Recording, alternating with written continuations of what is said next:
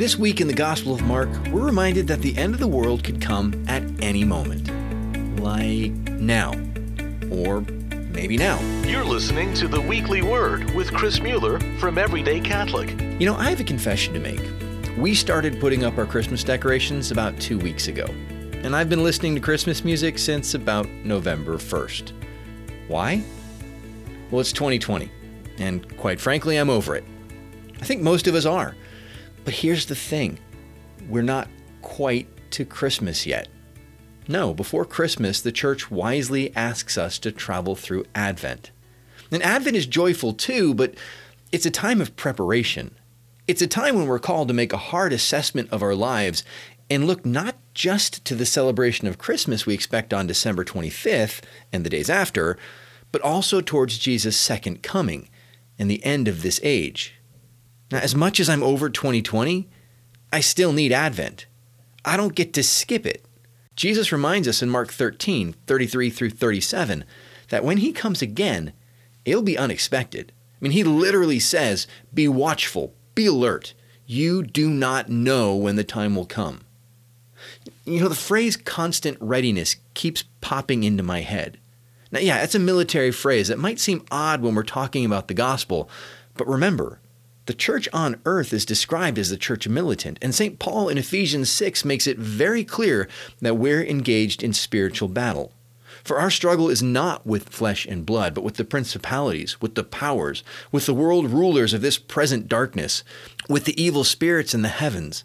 Therefore put on the armor of God, that you may be able to resist on the evil day.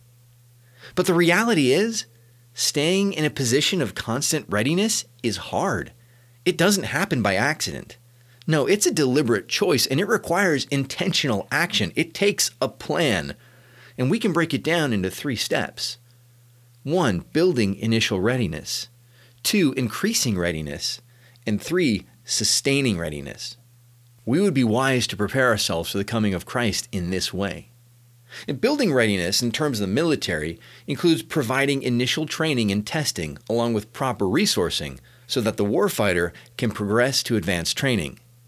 Now, as a Christian, I think we can translate that to the need to take the time to build a solid foundation. It's about accepting the gospel, accepting the lordship of Jesus in our lives, and inviting the Holy Spirit to reign in us. In this state, we need to know the fundamentals of our faith and practice them. The Scripture should become familiar to us. We should know the teachings of the church. The routine of faith should be well established and lived out through regular attendance at Mass, frequent confession, and daily prayer. I mean, the truth is, none of these things take place in a vacuum, though. Jesus made it very clear through his witness and teaching that community plays a foundational role in the life of his followers as well. See, he formed community amongst the apostles. He sent them out in twos. He told them that where 2 or more are gathered, they would find him. The truth is, community is fundamental as well. Now, the reality is most of us would make incredible strides toward readiness if we just focused on foundations this Advent. Most of us would benefit greatly from admitting that we need to get ready and by adopting a plan to grow in relationship with Christ, in knowledge of the faith, and to form deeper community. But here's the thing. Once that foundation is established, well, that doesn't mean we're done. In 1 Corinthians, St. Paul reminds us that we're not supposed to stay on milk forever, but we're supposed to progress to solid food. Our faith should grow and mature. So far from sitting back and relaxing, we need to move from building readiness to increasing readiness. In terms of the military, that would include advanced individual and unit training, testing, and proper resourcing, so that the warfighter would be qualified and resourced to deploy with their units. What does that mean to us? It means we need to move from the fundamentals into advanced training as well. That means a deeper prayer life. It means looking to the lives of the saints and holy readings. It means seeking to live a life reliant on, inspired by, and led by the Holy Spirit.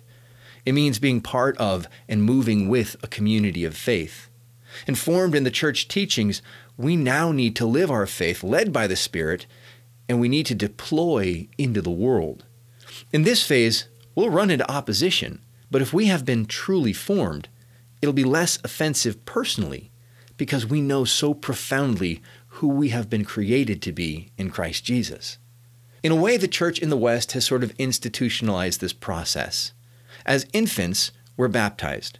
We're given the faith, and from baptism to confirmation, we should be formed in relationship with Christ. The focus of these years should be on building initial readiness, the fundamentals. Confirmation, however, usually in the teen years, marks a moment when the Christian moves from initial readiness to increasing readiness. Now, finally, it should be noted that the work of readiness is never complete. It must be sustained. And that includes continual training.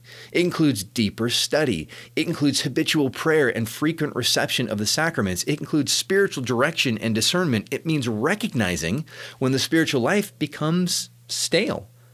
And it includes the mature struggle to continue out of love for Christ. Readiness is not an accident. It's not something that happens by merely going through the motions. It requires dedication. It requires a plan. It involves a progression and growth. But one last thought. This comparison, it isn't quite perfect.